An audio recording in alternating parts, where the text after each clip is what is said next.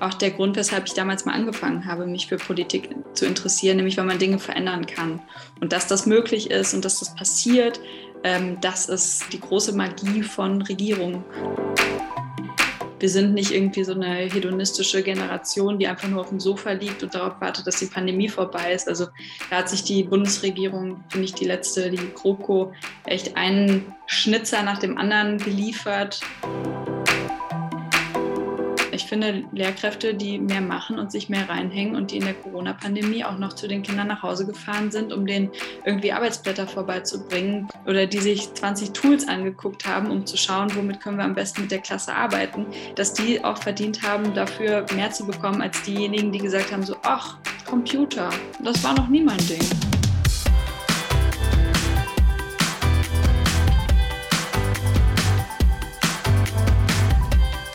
Hi und willkommen zu dieser Folge Tabula Rasa. Ich bin Jenny. Und ich bin Felix. Schön, dass ihr da seid. Und für uns geht es heute irgendwie zurück zu den Anfängen. Vor 3 Jahren haben Felix und ich unsere allererste Folge aufgenommen. Wir saßen damals im Jakob-Kaiser-Haus des Bundestages und waren ziemlich aufgeregt. Unsere allererste Folge haben wir mit Katja Suding aufgenommen, die damals bildungspolitische Sprecherin der FDP-Fraktion war. Heute, 3 Jahre und über 30 Podcast-Folgen später, sprechen wir mit ihrer Nachfolgerin, Ria Schröder. Sie ist in dieser Legislaturperiode bildungspolitische Sprecherin der FDP-Fraktion. Die FDP ist nun nicht mehr Oppositionspartei, sondern sitzt sogar im Bildungsministerium. Es sind also ganz andere Vorzeichen. Wir sind gespannt, was das bedeutet. Ria Schröder kommt aus Rheinland-Pfalz, hat Jura studiert und war von 2018 bis 2020 Bundesvorsitzende der Jungen Liberalen. Im letzten Herbst zog sie dann mit 29 Jahren in den Bundestag ein. Neben der generationengerechten Politik und Digitalisierung ist Bildung eines ihrer Kernthemen, zu denen man sie früher bei Wahlkampfveranstaltungen, heute auch im Bundestag sprechen hört. Und natürlich auch bei uns. Wir haben Ria ausgefragt, wie sie im Bundestag angekommen ist und wie sie die ersten Monate dort erlebt hat. Ansonsten machen wir mit ihr, wie ihr es aus unseren politischen Folgen schon kennt, einen kleinen Rundumschlag. Wir sprechen unter anderem über die Folgen der Pandemie, insbesondere für Schülerinnen und Schüler. Wir sprechen über lebenslanges Lernen und wie die FDP das BAföG in Zukunft in diese Richtung weiterentwickeln will. Wir sprechen über Talentschulen, schauen nach NRW auf das Pilotprojekt dort mit Fokus auf Schülerinnen und Schüler aus benachteiligten Sozialräumen. Und wir sprechen über leistungsabhängige Vergütung und warum Ria findet, dass genau das Richtung Lehrkräfte eine gute Idee ist. Darüber hinaus vieles mehr an spannenden Themen, deshalb lasst uns direkt reinstarten. Viel Spaß mit Ria und mit der aktuellen Folge. Guten Morgen, liebe Ria. Wir freuen uns, dass du da bist. Vielen Dank für die Einladung. Na klar, gerade laufen ja die Abi-Klausuren. Sie sind gerade durch in den meisten Bundesländern, wenn ich das richtig im Blick habe. Was sind denn deine persönlichen Erinnerungen an die Abi-Zeit? Das geht ja gut los. Also ich habe eigentlich die Abi-Zeit in zweierlei Hinsicht empfunden. Auf der einen Seite fand ich es cool, mich in manchen Themen nochmal so richtig einzuarbeiten. Ich weiß noch genau, wie ich fürs Geschichtsabi gelernt habe. Da habe ich mir irgendwie so einen Wälzer von der Bundeszentrale für politische Bildung vorgenommen über die deutsche Geschichte und habe ganz viele Dinge einfach mal nochmal durchgelesen und saß so in meinem Zimmer und die Sonne schien rein und ich fand das richtig toll, weil ich nochmal ganz viel gelernt habe. Und auf der anderen Seite war es irgendwie ganz furchtbar, wenn ich irgendwie an meine Bioprüfung denke, wo unsere Lehrerin irgendwie plötzlich Sachen dann geprüft hat, die halt irgendwie Teil des mündlichen Abis waren, aber nicht des schriftlichen. Und die wir deswegen alle nicht gelernt hatten. Und es war super frustrierend, weil man irgendwie dachte, ich habe doch jetzt hier mich echt lange drauf vorbereitet und dann bringt es überhaupt nichts. Also es sind so ein bisschen gemischte Gefühle, wenn ich an mein Abi denke. Aber ich habe es noch relativ klar vor Augen, merke ich gerade. Hat Politik damals für dich schon eine größere Rolle gespielt? Also wusstest du, dass du in jedem Fall in die Richtung irgendwann gehen willst, auch in der weiteren Entwicklung? Oder wie war das? Ja und nein, also gar nicht bewusst. Also ich habe damals war meine Überlegung, studiere ich Kunstgeschichte und Theaterwissenschaften oder mache ich irgendwie erstmal was Vernünftiges wie Jura? Aber Politik war für mich nicht so relevant und gleichzeitig habe ich schon in der Schulzeit wurden so ein bisschen die Grundlagen dafür gelegt.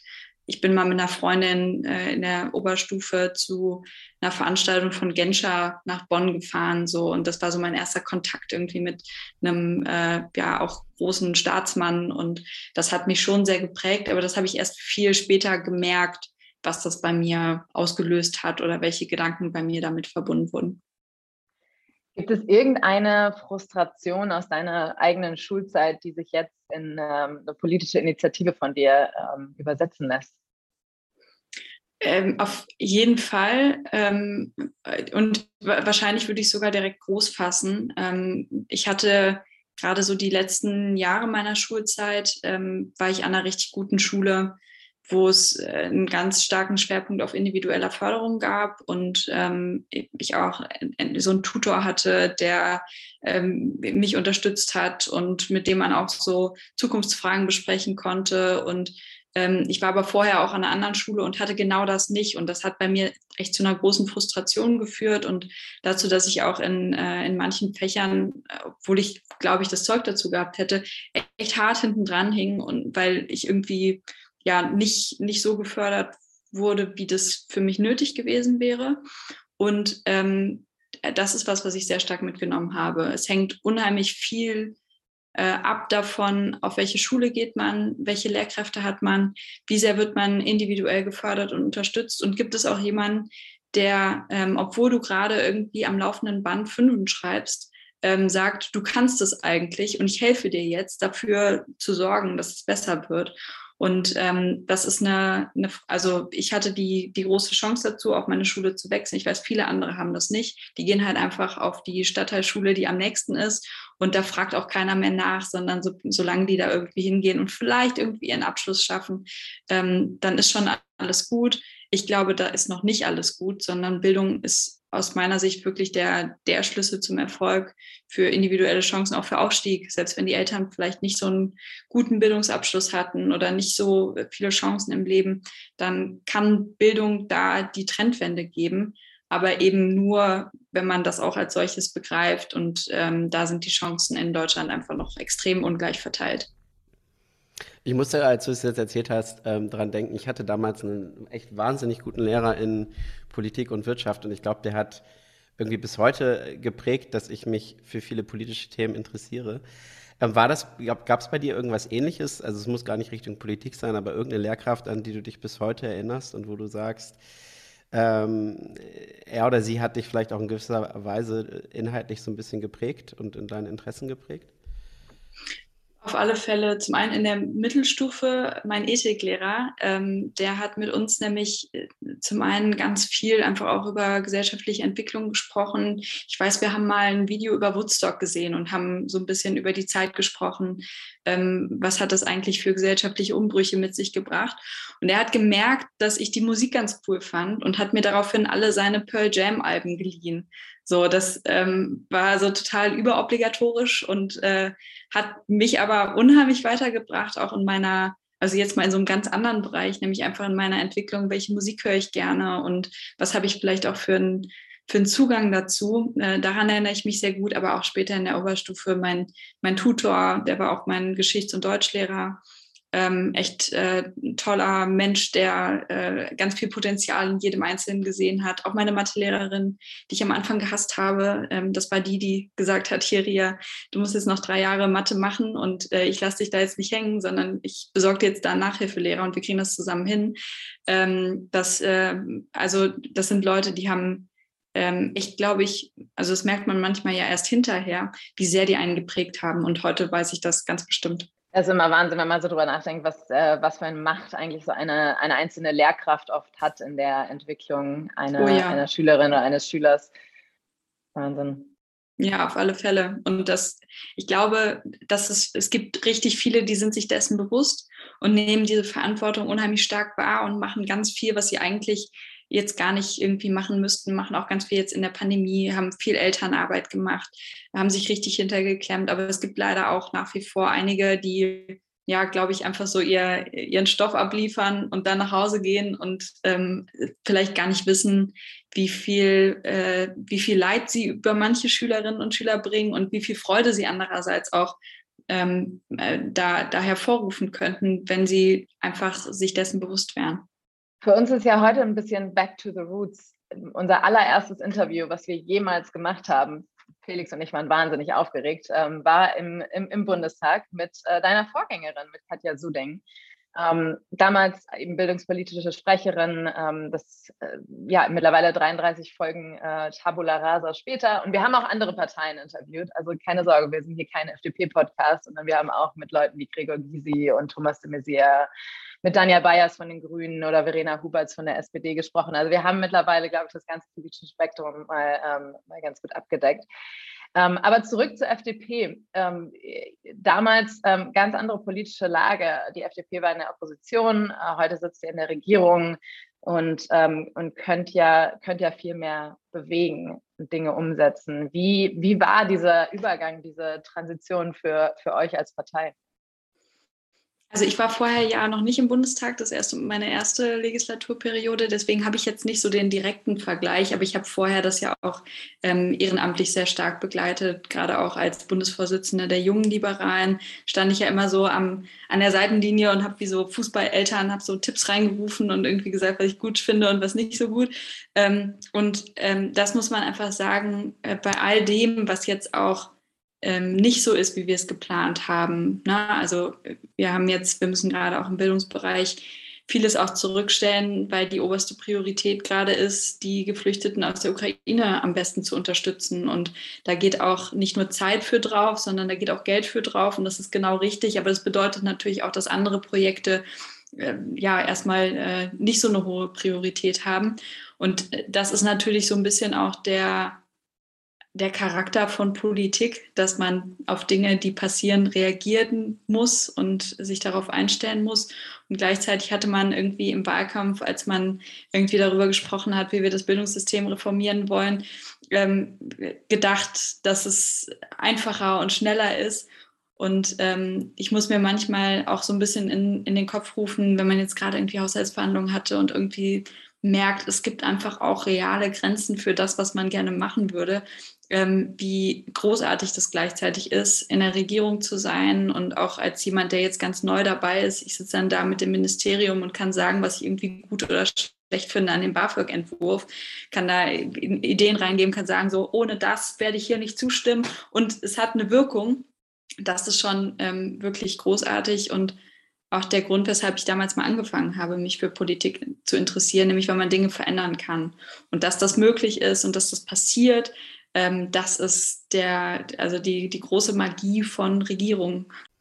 Du hast, oder wir hatten eben schon gesagt, du bist auch bildungspolitische Sprecherin deiner Fraktion. Ist das etwas, was du unbedingt haben wolltest oder was du auch unbedingt ausfüllen wolltest? Vielleicht erzählst du noch ein bisschen, wie ist das passiert, wie bist du in diese Rolle gekommen und vielleicht auch, wie der Start für dich war?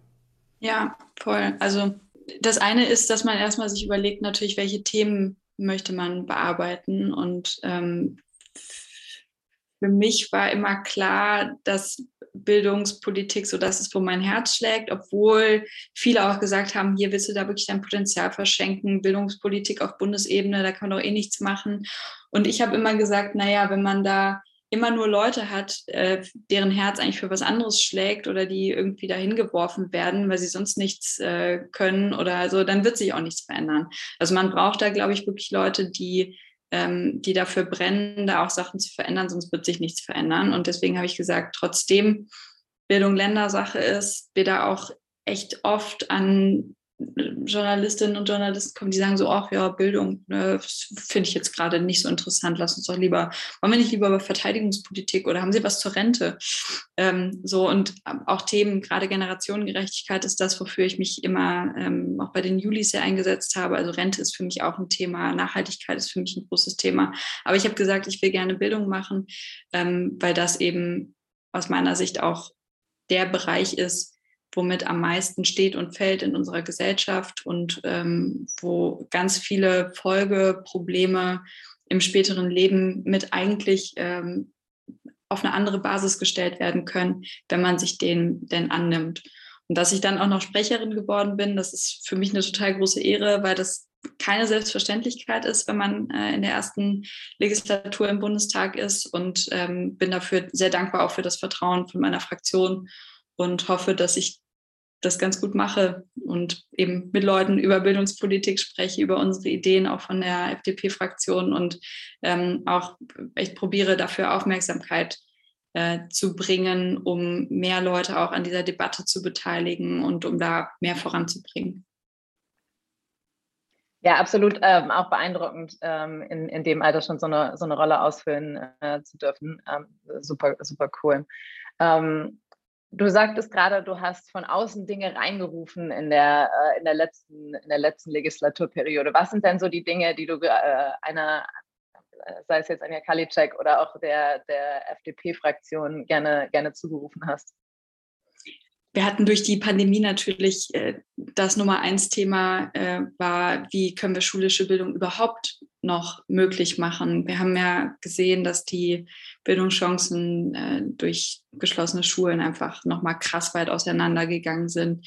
Die einen, die zu Hause in ihrem Kinderzimmer am Schreibtisch saßen und einen Laptop und vielleicht auch noch ein Tablet hatten und einen Internetanschluss, und die anderen, die sich vielleicht ein Zimmer teilen, die keinen Schreibtisch haben, wo die Eltern vielleicht nicht eine ausreichende Schufa haben, um WLAN zu Hause zu haben, die dann vielleicht auf ihrem Handy auf dem Bett saßen und probiert haben, da noch zu folgen. Vielleicht war es auch das einzige Handy der Eltern, was man sich dann mit den Geschwistern teilen musste. Also da ist einfach ganz viel verloren gegangen, und wir haben deswegen auch immer dafür geworben, zum einen Kinder und Jugendliche an die erste Stelle zu stellen.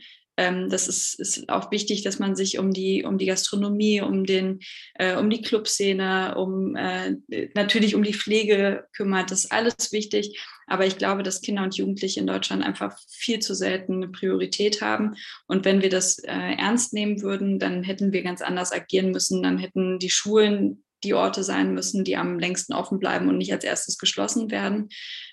Und gerade jetzt also das ist übrigens ja auch was, wo ich sehr, sehr dankbar bin, dass sich das geändert hat, seitdem es eine neue Regierung gibt. Auch im letzten Winter hat Bettina Stark-Watzinger gesagt, dass die Schulen müssen das Letzte sein, was schließt. Und es darf keinen flächendeckenden Lockdown geben. Und das ist, glaube ich, echt extrem wichtig, ohne dass man jetzt das nicht ernst nehmen würde. Pandemie ist eine schlimme Lage, und wir haben ja auch gemerkt, dass trotzdem de facto einige Schulen fast gar nicht da waren, weil so viele Kinder krank waren. Aber dass es nicht mehr diesen flächendeckenden Lockdown gab, das ist, glaube ich, eine riesengroße Chance. Und das andere große Thema war zum Beispiel, waren die Studierenden, die reihenweise ihre Nebenjobs verloren haben. Und das Angebot von Anja Karliczek war irgendwie zu sagen, so ja, also wenn ihr weniger als 500 Euro auf dem Konto habt und das nachweisen könnt, dann geben wir euch vielleicht nochmal 100 Euro dazu. Also was einfach wirklich, finde ich, lächerlich ist und nicht mal ansatzweise auf die Bedürfnisse von jungen Menschen reagiert hat. Wir haben damals gefordert, sogar mit allen demokratischen Jugendorganisationen zusammen, dass das BAföG geöffnet wird. Also auch die Junge Union war dabei, und die hat sich dafür nicht mal ansatzweise interessiert, die hat nicht mal geantwortet. Also ich glaube, das ist einfach schon was überhaupt für junge Menschen, die das Wort zu ergreifen, sich zu melden, zu sagen, das sind die Bedürfnisse, die wir hier gerade haben.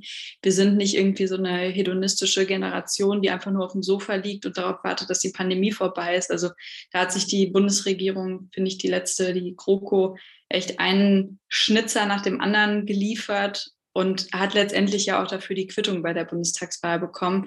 Aber das ist wirklich mein Herzensanliegen, auch bei allen politischen Unterschieden, die es gibt, dass junge Menschen, die ja auch nicht irgendwie so eine homogene Masse sind, aber dass deren Perspektiven stärker Gehör finden in der Politik und dass die nicht an letzter Stelle kommen, sondern im besten Fall an erster.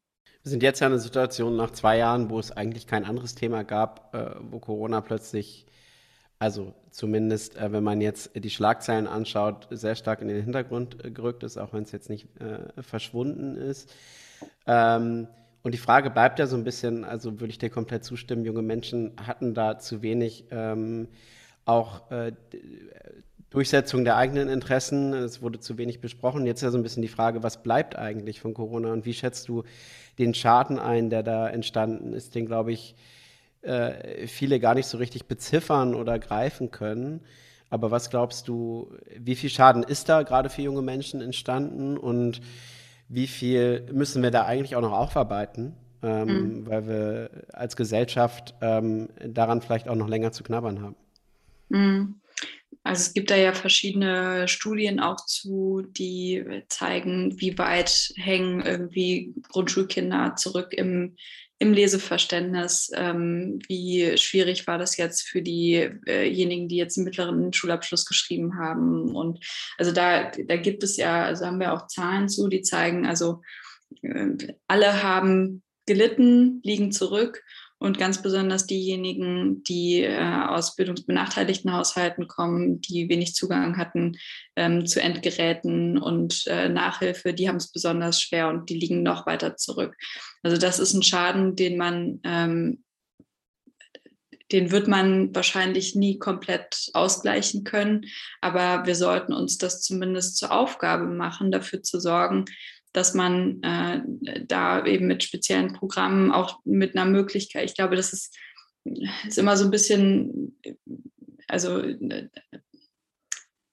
Schuljahr zu wiederholen, ist immer auch eine Frage, wird man da aus seinem sozialen Umfeld gerissen? Aber ich glaube, es gibt ja einige Bundesländer, wo das nicht möglich ist, wo es aber manchmal ganz gut wäre zu sagen, wir geben dir jetzt auch mal mehr Zeit, zum einen das zu verarbeiten, aber auch den Stoff nachzuholen.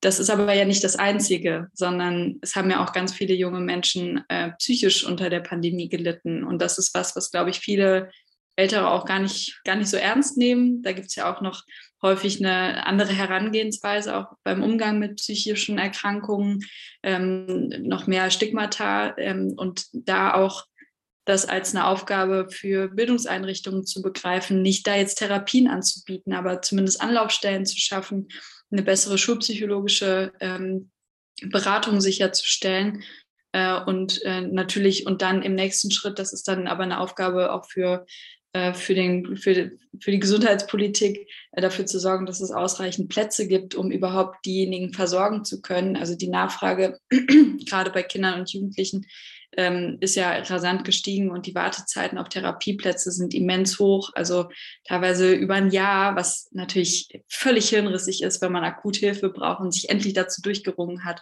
und dann noch ein Jahr warten soll. Also da haben wir, glaube ich, echt noch viel mit zu tun. Es gibt da Dinge, die kann man tun, aber letztendlich, glaube ich, hängt da viel wiederum auch an Lehrkräften, die sagen, wir gehen heute mal raus und gehen in den Wald und machen irgendwelche Spiele zusammen mit der Klasse, um überhaupt mal wieder so ein bisschen die sozialen Kontakte und das Miteinander zu stärken. Da braucht es Lehrkräfte, die sagen, ich nehme mir jetzt mal Zeit, mit euch darüber zu sprechen. Wie geht es euch eigentlich? Wie geht es euren Familien? Wie habt ihr das überstanden? Da geht es darum, auch individuelle Förderangebote zu machen und vielleicht aber auch auf der anderen Seite zu sehen, was haben Kinder auch Positives mitgenommen. Also ich glaube, diese Resilienz gegen so Krisen, die wird bei dieser Generation ganz besonders groß sein. Und das auch so ein bisschen nicht nur zu sehen, was habt ihr gelitten? Ich glaube, das ist ganz wichtig, das auch zu sehen und ernst zu nehmen, aber auf der anderen Seite auch zu sehen, was hat euch stark gemacht und wie könnt ihr daraus was mitnehmen für eure Zukunft, was euch auch gegen zukünftige Krisen so ein Handwerkskasten bietet, aus dem ihr dann schöpfen könnt. Da ist, glaube ich, einfach ganz viel pädagogische Arbeit notwendig, für die Lehrkräfte aber auch Zeit brauchen. Ja, und für die sie nicht unbedingt auch perfekt ausgebildet sind. Zumindest nicht im Schwerpunkt und in dem Ausmaß, wie es vielleicht heute notwendig ist. Ja, wo viele sicherlich auch sich Unterstützung wünschen, Fortbildungsmöglichkeiten, gerade also wenn es um psychologische Fragen geht, glaube ich auch mehr Unterstützung brauchen von multiprofessionellen Teams, die auch in Schulen unterwegs sein müssen und auch vielleicht Sozialpädagoginnen und Sozialpädagogen, die da mit unterstützen können. Das ist ja was wir seit einigen Jahren jetzt beobachten, dass da einfach ein viel höherer Bedarf da ist. Aber dafür müssen natürlich auch die Stellen da sein, dafür muss das Geld da sein. Da hängt viel hinten dran, wo ich aber davon überzeugt bin, das müssen wir jetzt schaffen, weil wir können uns das also weder aufgrund der individuellen Lebenschancen noch als Gesellschaft leisten, so eine ganze Generation einfach im Stich zu lassen und mit ihrem Durchringen da alleine zu lassen. Du hast gerade schon BAföG angesprochen. Wenn wir jetzt die Chance hätten, Tabula Rasa mit dem BAföG-System zu machen, wie würden wir das eigentlich neu aufsetzen, diese Ausbildungs- und Studienförderung? Das wollen wir ja tatsächlich machen. Also wir haben es ja vor, auch eine strukturelle Reform mitzubringen. Und gleichzeitig muss es ein System sein, was also A, fair ist. Ich glaube, wir müssen immer auch im Blick haben, dass nicht jeder studieren geht und das auch nicht muss, sondern dass wir auch bei Auszubildende fördern, dass wir, finde ich ganz wichtig, dass wir das Schulgeld zum Beispiel für Erzieherberufe abschaffen, weil die einen zahlen dafür und die anderen kriegen Geld. Das ist oft nicht ganz so fair. Aber ich glaube, das Ziel muss ja sein, dass jeder unabhängig vom Elternhaus studieren kann. Und das ist einerseits eine Geldfrage, es ist aber andererseits eben auch eine Unterstützungsfrage. Kinder aus Nicht-Akademiker-Haushalten, die studieren ja nicht nur deshalb nicht, weil das Geld fehlt. Manche, die nicht studiert haben, die verdienen sehr gut, aber die hinterfragen vielleicht noch mehr, ist es überhaupt nötig zu studieren? Die haben vielleicht auch gar keine Vorstellung, können vielleicht nicht helfen mit Fragen, wo muss ich jetzt eigentlich hin, um mich da einzuschreiben? Wo kriege ich das eigentlich her? Wie kriege ich da mein Semesterticket, weil sie es selber nicht gemacht haben? Und deswegen ist, glaube ich, also total wichtig, zum einen, dass mehr Menschen BAföG bekommen können. Wir haben ja, also wir erhöhen ja jetzt die Freibeträge um 20%, was eine krasse Erhöhung ist. Also so stark war die noch nie. Was bedeutet das genau? Ja, das bedeutet, dass die Einkommen der Eltern, die dürfen im Moment quasi bei 2.000 Euro liegen, damit man BAföG bekommt. Danach dürfen sie bei 2.400 Euro liegen. Also wir erhöhen den Kreis derjenigen, die die BAföG erhalten können, weil das Elterneinkommen eben bis zu einem höheren Maß angerechnet wird. Und das sind ja dann auch noch keine reichen Leute, ne? Also das muss man sich immer vor Augen halten. Es geht jetzt nicht darum, daraus irgendwie so eine Gießkanne zu machen, sondern die Zahlen sind ja in den letzten 10 Jahren kontinuierlich gesunken und das drehen wir jetzt hoffentlich um. Aber das reicht natürlich noch nicht. Es gibt auch viele Studierende, die haben entweder einen schlechten Kontakt oder gar keinen Kontakt zu den Eltern oder die Eltern weigern sich, sie zu unterstützen, aus welchen Gründen auch immer. Manche können es auch nicht, weil sie selber ihr Leben nicht ausreichend im Griff haben, als dass sie ihre Steuerunterlagen da übermitteln können. Und das, finde ich, ist ganz wichtig, dass wir da nicht die Studierenden deswegen dann im Stich lassen oder denen sagen, ja, dann kümmere dich halt drum, sondern dass es da auch Möglichkeiten gibt, BAföG zu bekommen, wenn die Eltern nicht unterstützen wollen oder können. Auch weil ich finde, dass man eigentlich so mit 18 ein erwachsener Mensch ist und auch individuell beurteilt werden könnte. Deswegen glaube ich, also vielleicht ist das auch noch nicht der Weisheit letzter Schluss, aber was, glaube ich, sehr gut wäre, wenn es auf der einen Seite das klassische BAföG gäbe, noch mit höheren Freibeträgen, auch mit besseren Fördersätzen und dabei eben noch mehr Menschen auch die Unterstützung bekommen und gleichzeitig ein wirklich elternunabhängiges BAföG, was jeder bekommen kann, wo dann der Darlehensanteil natürlich entsprechend höher sein muss, aber so, dass jeder weiß, wenn ich studieren will, dann bekomme ich da Geld und ich kann mir sozusagen aussuchen, will ich ein sehr nachweisintensives BAföG haben, wo meine Eltern mit einbezogen werden, dann bekomme ich entsprechend einen höheren Zuschuss oder nehme ich einfach die Kohle, weil damit kann ich jetzt studieren und zurückgezahlt bekomme ich das später, weil mein Studium befähigt mich ja auch dazu, später hoffentlich mehr Geld zu verdienen und dafür spare ich mir aber dann irgendwie mit meinen Eltern und Geschwistern und da irgendwie mir das ans Bein zu binden, sondern ich bin eben ein individueller Mensch und möchte auch nur danach beurteilt werden. Neben dem BAföG, wie wir es heute kennen und gerade besprochen haben, habt ihr als Partei auch das Schlagwort Midlife BAföG ins Spiel gebracht. Es baut ja so ein bisschen auf der Hypothese auf, lebenslanges Lernen und auch im Prinzip Weiterentwicklung und Neuausrichtung von beruflichen Wegen. Das wird halt etwas sein, was sich sehr, sehr stark intensiviert irgendwie auch in Zukunft. Magst du kurz erklären, was sich hinter der Idee grob verbirgt und wo es gerade steht zwischen, ist es eine Idee, grobes Konzept oder wir wissen eigentlich schon, was unsere Roadmap ist, das Ganze umzusetzen und wo steht ihr da gerade im Moment mit dem Konzept? Ja, also Lebenschancen BAföG, wie du sagst, dem liegt die Idee zugrunde, dass Weiterbildung wichtig ist und wichtiger wird. Ausbildung und Bildung endet nicht mehr irgendwie mit dem Uni-Abschluss oder mit dem Ende der Ausbildung. Und deswegen braucht es noch ein stärkeres Selbstverständnis, dass Weiterbildung zum Leben dazugehört. Und da gibt es eben unterschiedliche Konstellationen. Manche Arbeitgeber sind da ja auch sehr stark, das zu fördern, andere nicht. Und wir wollen das auch in die Hand des Einzelnen legen, auch eben sozusagen ansparen zu können, Zeit ansparen zu können, mit der man dann zum Beispiel einen Bildungsurlaub machen kann, an irgendwelchen Weiterbildungsprogrammen, VHS, Berufsqualifikationen weiter erwerben kann, auch dann, wenn man schon im Beruf ist, indem man entweder eben eine Abendschule besucht oder ähnliches oder auch so eine Art Sabbatical machen kann, was man sich aber eben, wo man so ein Freiraumkonto, haben wir das mal genannt, hat, auf dem man quasi vorsparen kann, um das dann, wenn es nötig wird, sich diesen Freiraum nehmen zu können. Und dafür soll es auch bis zu einem gewissen Einkommen Zuschüsse geben, weil natürlich klar ist, dass sich manche mit einem geringen Einkommen, die ja diejenigen sind, die eine Weiterbildung vielleicht auch besonders nötig haben, um weiter aufsteigen zu können, dass die da auch Unterstützung bekommen, weil sie es vielleicht mit ihrem eigenen Einkommen sonst nicht leisten könnten. Also das ist die Idee. Das ist tatsächlich was jetzt, also was eher im Arbeits- und Sozialministerium liegt. Deswegen habe ich da gar nicht so viel mit zu tun, weil Weiterbildung ist immer so ein bisschen, ist ja eigentlich Bildung, aber ist andererseits auch was viel mit Arbeit zu tun hat. Deswegen weiß ich gar nicht genau, wie weit die da inzwischen sind, das umzusetzen.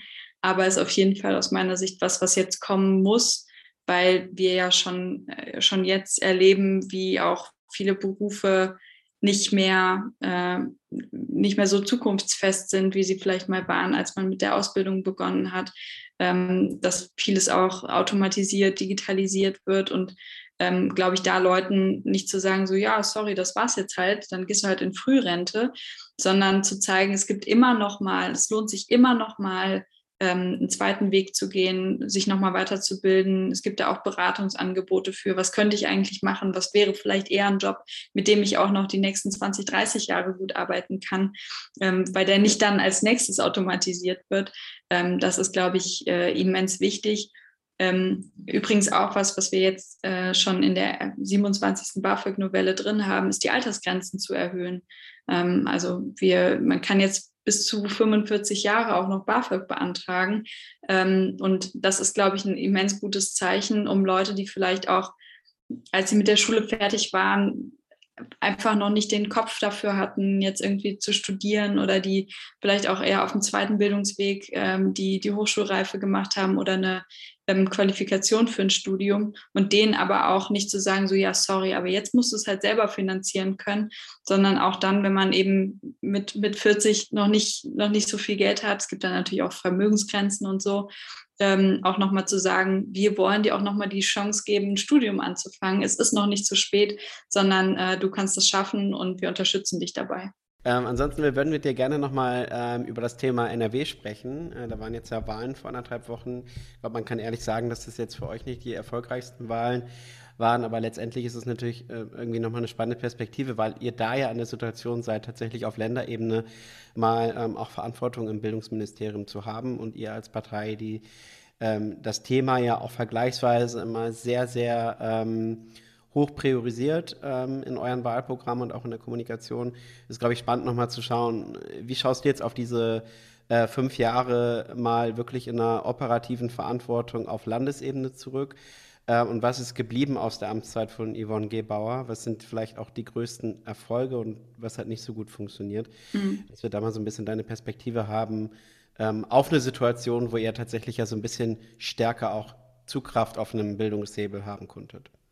Ja, also auf der einen Seite muss man sagen, dass, glaube ich, in allen Bundesländern die Pandemie einfach extrem hart war und dass da auch alle Kultusministerinnen und Minister, glaube ich, echt Schwierigkeiten hatten. Was ja übrigens auch ein Grund ist, weshalb wir sagen, wir müssen da auch mehr auf Bundesebene zusammenarbeiten, weil da plötzlich halt 16 Bundesländer vor den gleichen Herausforderungen standen und jeder hat es irgendwie anders gemacht. Manche haben sich zusammengetan, andere nicht. Dann hat irgendwie Moodle ist komplett ausgefallen in Baden-Württemberg und irgendwie, also die Herausforderung war überall die gleiche und trotzdem hat man das nicht geschafft, da auch gemeinsam an einem Strang zu ziehen und die entsprechenden Wege auch zu schaffen, wie man jetzt zum Beispiel weiß, welches Videokonferenztool man irgendwie nutzen kann. Also es hat, finde ich, extrem viel Ressourcen auch gekostet, die gar nicht notwendig gewesen wären, wenn man das einfach ein Stück weit gemeinsamer beantwortet hätte an manchen Stellen. Und deswegen, da sind, glaube ich, auch viele Sachen waren vielleicht auch nicht ideal. Da gibt es viele Eltern, denen ging das nicht schnell genug, anderen ging es zu langsam. Nee, andersrum, denen ging es zu schnell. Auch zu der Frage, wann gingen die Schulen wieder auf? Wie macht man das mit dem Wechselunterricht? Das ist, glaube ich, eine Herausforderung, die für viele sehr, sehr groß war und wo ich mir auch ehrlich gesagt gewünscht hätte, dass wir da noch bessere und schnellere Antworten haben, gerade mit unserer FDP-Ministerin. Und auf der anderen Seite, glaube ich, was wirklich ein ganz, ganz ein ganz großer Meilenstein war, sind die Talentschulen in Nordrhein-Westfalen, die ja jetzt auch für die Bundesebene für uns ein Vorbild sind.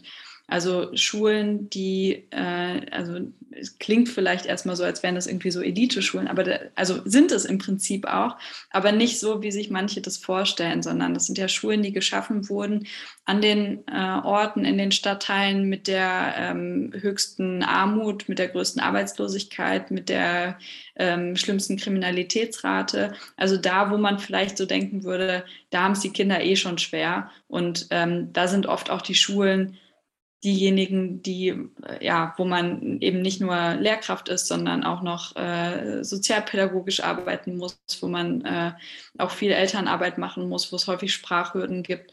Und zu sagen, da sollen die besten Schulen sein, weil diejenigen, die sind genauso talentiert wie alle anderen, die haben genauso Fähigkeiten und genauso Wünsche und Träume für ihr Leben, aber die kriegen die wenigste Unterstützung von zu Hause und deswegen müssen sie die meiste Unterstützung in der Schule bekommen.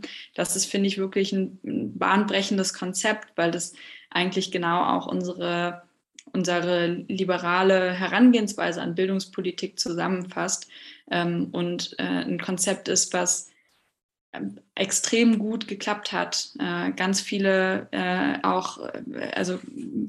Kapazitäten geschaffen hat, auch Stellen geschaffen hat.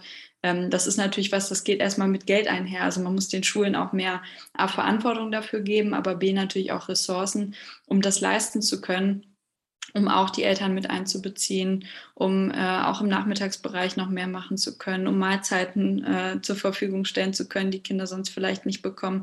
Also das ist, glaube ich, wirklich ein Erfolgskonzept, was auch eben weit über NRW hinausstrahlt, was jetzt ja dann auch irgendwie im Wahlkampf alle ganz toll fanden und gesagt haben, so ja, Talentschulen, das wollten wir doch auch schon immer, aber es ist eben was die FDP eingebracht hat und was Yvonne Gebauer auch in ihrer Amtszeit umgesetzt hat und, glaube ich, wirklich ein Erfolgsmodell, was hoffentlich echt noch weite Kreise zieht. Eine weitere große Herausforderung, die Zahlen haben wir jetzt für NRW, aber ich glaube, das lässt sich auch übertragen auf alle anderen Bundesländer, ist Lehrermangel. In NRW gibt es 8.000 Stellen an Schulen, die unbesetzt sind. Es gibt zu wenig Studienplätze, fehlendes Personal insgesamt. Und bis 2030 sollen noch 300.000 Schüler mehr in die Schulen kommen als heute schon. Was sind da die Hebel, um diesen Missstand zu lösen? Ja, das ist natürlich eine extrem große Herausforderung und in NRW als größtem Bundesland ist sie natürlich auch am größten und wir merken ja auch, wir haben jetzt gerade schon viel darüber gesprochen, dass es neben Lehrkräften auch mehr anderes Personal an Schulen braucht. Das ist natürlich eine große Herausforderung. Finde ich übrigens ganz lustig, weil viele ja auch irgendwie am Anfang Sorge hatten, dass jetzt mit der Digitalisierung wir gar keine Lehrer mehr brauchen. Das Gegenteil ist ja der Fall und also mir war das auch immer schon klar, dass sich durch Digitalisierung, dass Lehrer nicht überflüssig werden, sondern dass sich ihre Rolle eben verändert. Und ich glaube, das ist Also deswegen eine zweischneidige Herausforderung. Wir müssen die Lehrkräfte, die da sind, auch extrem fortbilden und weiterbilden und auf der anderen Seite eben mehr Lehrkräfte gewinnen. Ich glaube, das ändert man zum einen dadurch, dass der Beruf auch attraktiver wird, auch, glaube ich, nicht nur für diejenigen, es gibt ja so ein bisschen das Klischee, ich weiß auch, dass das nicht stimmt und dass ganz viele sich auch dagegen wehren, aber dass man irgendwie so 6 Wochen Sommerferien hat und ansonsten gar nicht viel machen braucht und das, was man da unterrichten soll, das weiß man ja eh schon. Also die Umstände, die haben sich ja extrem verändert auch und ich weiß auch, dass ganz viele auch die Sommerferien über sehr intensiv arbeiten und sich da zum Beispiel auch fortbilden. Aber es ist eben auch noch ein Beruf, der in vielen Bundesländern auch mit einer Verbeamtung einhergeht. Zum Teil ja so ein geteiltes System, wo man teilweise eine Verbeamtung hat und teilweise ein Angestelltenverhältnis, was auch oft zu Ungerechtigkeiten führt. Aber ich glaube, da einen anderen Ansatz an den Beruf zu haben, also wirklich dafür zu sorgen, dass diejenigen, die Verantwortung für die nächste Generation übernehmen wollen, die Bock haben, irgendwie neue Sachen zu lernen und die weiterzugeben, dass die auch angesprochen werden für den Beruf und eben nicht nur so die schläfrigen Leute, die auf der Suche nach einem sicheren Job sind und denken, oh ja, Schule kenne ich schon. Was müssen wir machen dafür? Das Gehalt hochsetzen? Was glaubst du, braucht es, um den Beruf wirklich attraktiver zu machen? Und die Frage nach dem Gehalt finde ich ganz spannend. Ist das angemessen? Glaubst du, dass das hochgesetzt werden müsste für Lehrkräfte? Also, okay, ich glaube mehrere Punkte. Zum einen finde ich,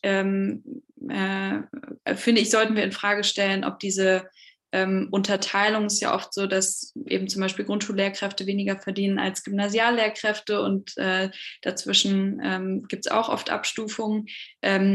Ob das noch zeitgemäß ist, weil ich glaube, also wenn wir nur uns angucken, ist der Stoff schwerer, ja, dann ist natürlich Gymnasium, Oberstufe irgendwie der schwierigere Job. Ich glaube aber nicht, dass das der Punkt ist, sondern entscheidend ist, glaube ich, die Verantwortung, die man hat. Und je kleiner die Kinder, desto größer die Verantwortung. Deswegen sehe ich da jetzt nicht unbedingt den Grund für die Differenzierung. Muss man sicherlich mal drüber sprechen. Ich glaube, ein ganz entscheidender Aspekt ist aber auch, deswegen habe ich das auch mit dem Beamtenverhältnis angesprochen, ist eine leistungsabhängige Vergütung. Ich finde Lehrkräfte, die mehr machen und sich mehr reinhängen und die in der Corona-Pandemie auch noch zu den Kindern nach Hause gefahren sind, um denen irgendwie Arbeitsblätter vorbeizubringen, weil die irgendwie gar kein Endgerät hatten oder sich mit denen hingesetzt haben und den Stoff wiederholt haben und sich angeguckt haben, was ist da eigentlich liegen geblieben, wo gebe ich dir nochmal eine extra Aufgabe, oder die sich 20 Tools angeguckt haben, um zu schauen, womit können wir am besten mit der Klasse arbeiten, dass die auch verdient haben, dafür mehr zu bekommen als diejenigen, die gesagt haben, so, ach, Computer, das war noch nie mein Ding. Ich setze mich erstmal auf den Balkon und warte mal ab, was irgendwie da kommt. Also das muss doch einen Unterschied machen. Und deswegen, also ich glaube, dass viele Lehrkräfte, die machen ja den Job nicht in erster Linie wegen der Vergütung und die machen auch diese Extrameile nicht, weil sie sich davon mehr Geld versprechen. Aber ich finde, es muss auch einen Unterschied machen, um auch einen Anreiz dafür zu schaffen und die zu belohnen, die sich eben mehr reinhängen. Es gibt aber, finde ich, noch andere Punkte. Ich glaube zum Beispiel, also es ist auch sehr, sehr unterschiedlich zwischen den Bundesländern, aber ich habe oft auch coole Lehrer kennengelernt, die vorher was anderes gemacht haben. Also Quer- und Seiteneinstieg ist, glaube ich, ein immens wichtiges Thema.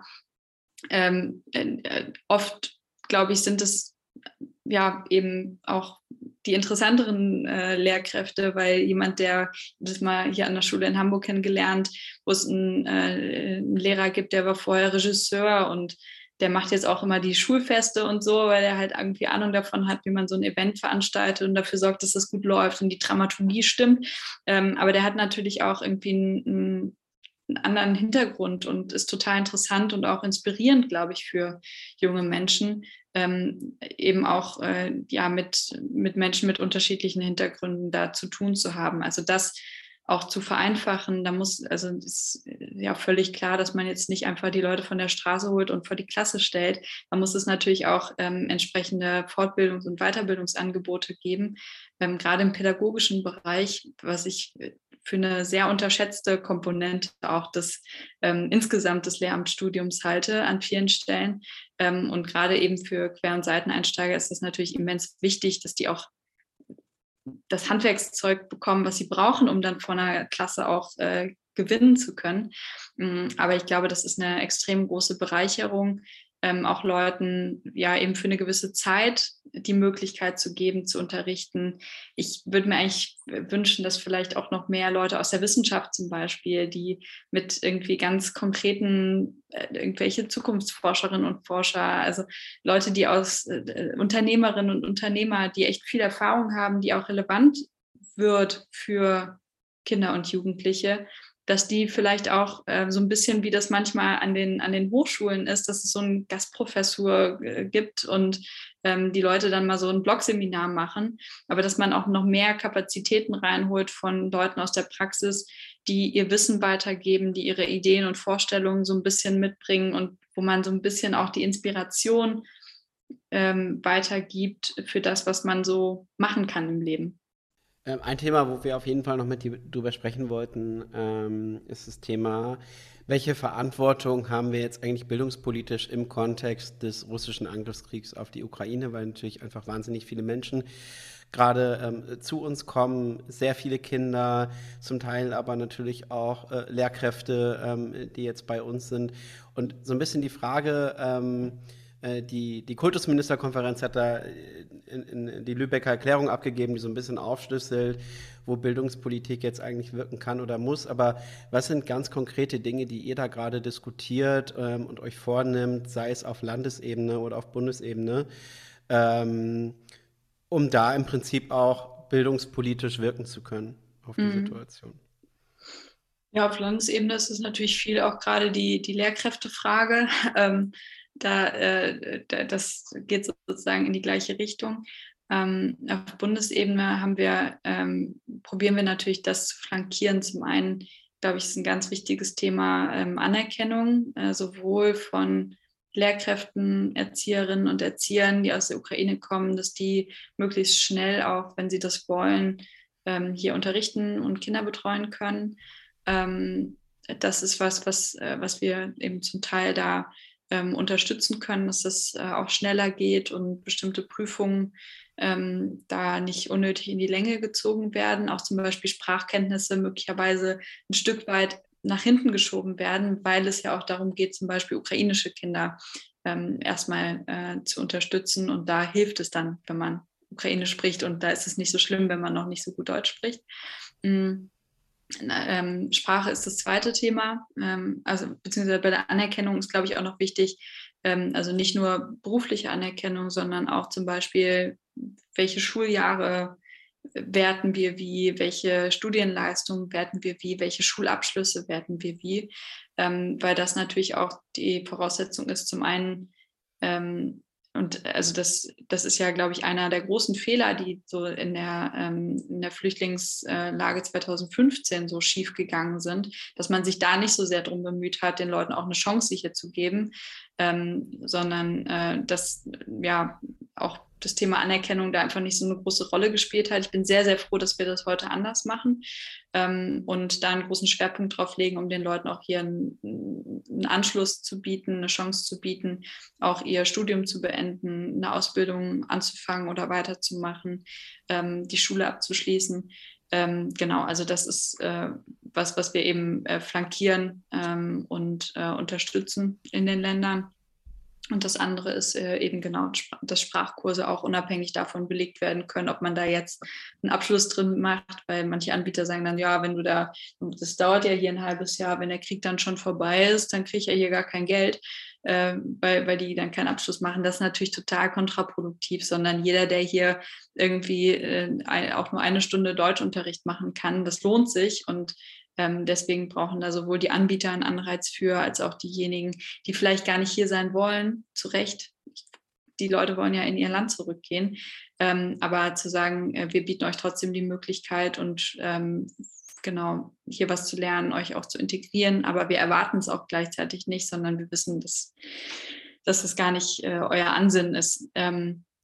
Und das Dritte ist, geht eher so in den Wissenschaftsbereich, aber ich glaube, da gibt es auch einen ganz großen Bedarf. Zum einen verfolgte Wissenschaftlerinnen und Wissenschaftler hier auch in die Institutionen aufzunehmen, da auch Anknüpfungspunkte für zu schaffen. Da gibt es ganz tolle Projekte wie die Philipp-Schwarz-Initiative zum Beispiel, die da auch zum Beispiel auch organisieren, dass die Leute herkommen können, sich zum Teil auch um Unterkünfte und um Forschungspartnerschaften bemühen. Das ist, glaube ich, total wichtig, auch den Aspekt zu sehen, auch das als einen Teil von Diplomatie zu begreifen, Wissenschaftskooperation, und auf der anderen Seite auch zu versprechen, dass, wenn der Krieg vorbei ist, dass wir dann auch dabei helfen, die Strukturen wieder aufzubauen. Die Ukraine ist da ein starker Wissenschaftsstandort und das sollte nicht zerstört werden können von so einem russischen Angriffskrieg. Und das ist, glaube ich, deswegen ein Beitrag, den wir auch ganz besonders eben von Bundesebene aus leisten können.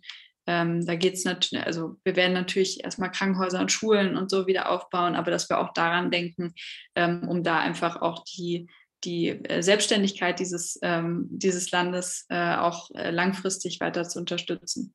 Wir haben jetzt schon einige spannende Bildungsinitiativen angesprochen, die du oder die ihr in eurem Wahlprogramm hattet oder die du grundsätzlich dir auf die Fahne geschrieben hast. Und da gibt es auch noch einige weitere. Aber wenn wir dir jetzt eine Wildcard geben könnten für eine Initiative, die du nach deinen Wünschen in dieser Legislaturperiode durchbringen könntest, welche wäre das? Was liegt dir am meisten am Herzen? Am meisten liegt mir das Startchancenprogramm am Herzen. Also sind so ein bisschen die Talentschulen auf Bundesebene. Also dafür zu sorgen, dass wir echt da, wo die Not am größten ist, die besten Schulen schaffen. Das läge mir wirklich am Herzen, weil ich glaube, das sind Leuchttürme für die Kinder dort, auch für die gesamte Gesellschaft dort vor Ort. Und ich glaube, das könnten auch Schulen werden, an denen sich viele andere was abgucken können, wo wir zum Beispiel eben durch eine stärkere Schulautonomie, ein eigenes Budget, auch Schwerpunkt, wir wollen da ja nicht nur, also wir wollen da ja auch einen Schwerpunkt legen auf Inklusion, auf Bildung für nachhaltige Entwicklung. Also es sind ganz viele Aspekte, die da auch mit gefördert werden sollen und die, glaube ich, auch eine Inspiration sein können für viele andere Schulen. Das ist was ich mir wünsche, dass mehr Schulen und auch Länder sich wirklich, war ja so ein bisschen die Idee beim Bildungsföderalismus, abgucken, was machen andere gut. Ich glaube, da könnten die Talentschulen wirklich oder eben das Startchancenprogramm könnte da einen immens tollen Beitrag zu leisten.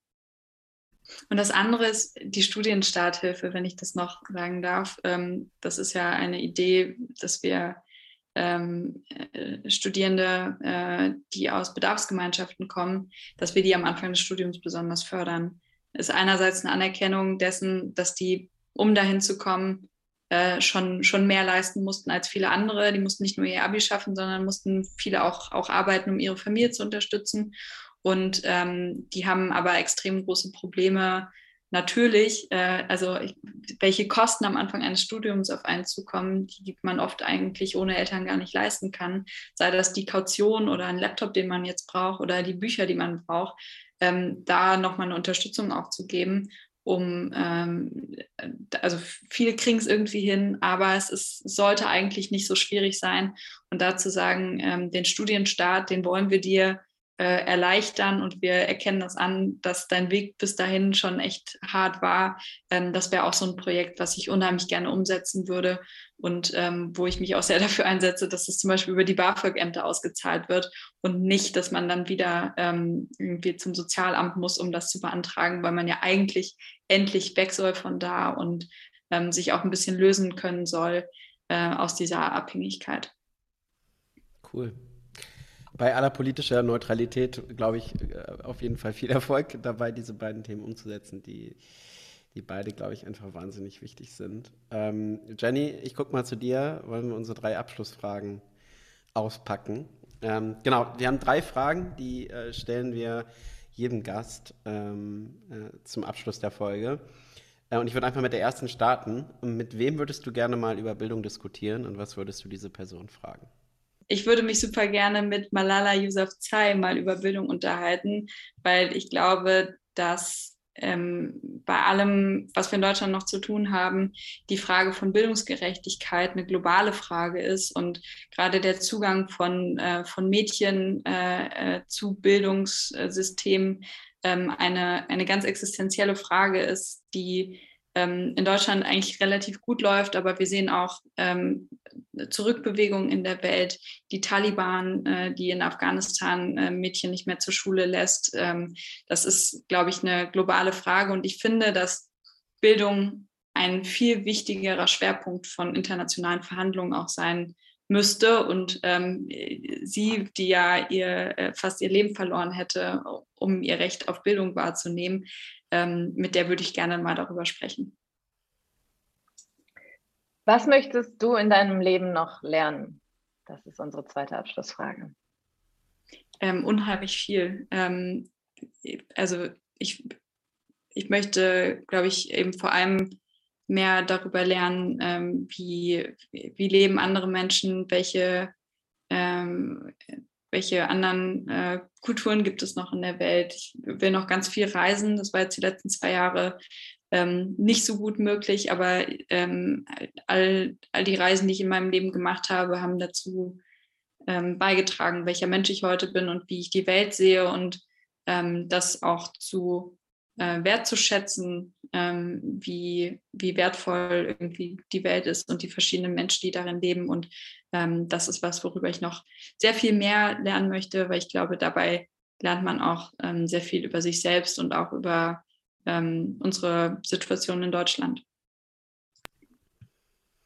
Cool. Und unsere letzte Frage, mit all unseren Gästen wollen wir quasi den optimalen Stundenplan der Zukunft entwickeln und jeder darf ein Fach auf diesen Stundenplan setzen. Und das darfst du jetzt auch. Welches Fach wäre das bei dir? Jetzt haben wir uns noch gar nicht darüber unterhalten, ob Fächer eigentlich noch zukunftsgemäß sind.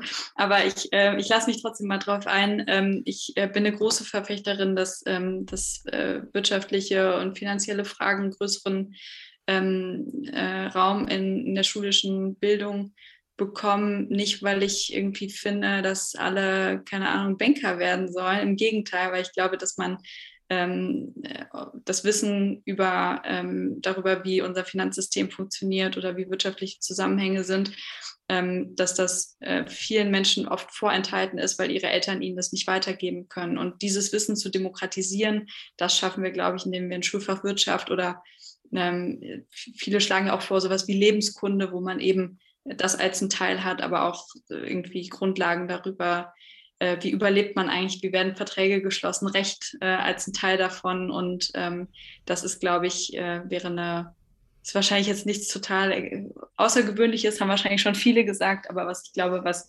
immens wichtig wäre, um auch Chancen elternunabhängiger zu machen.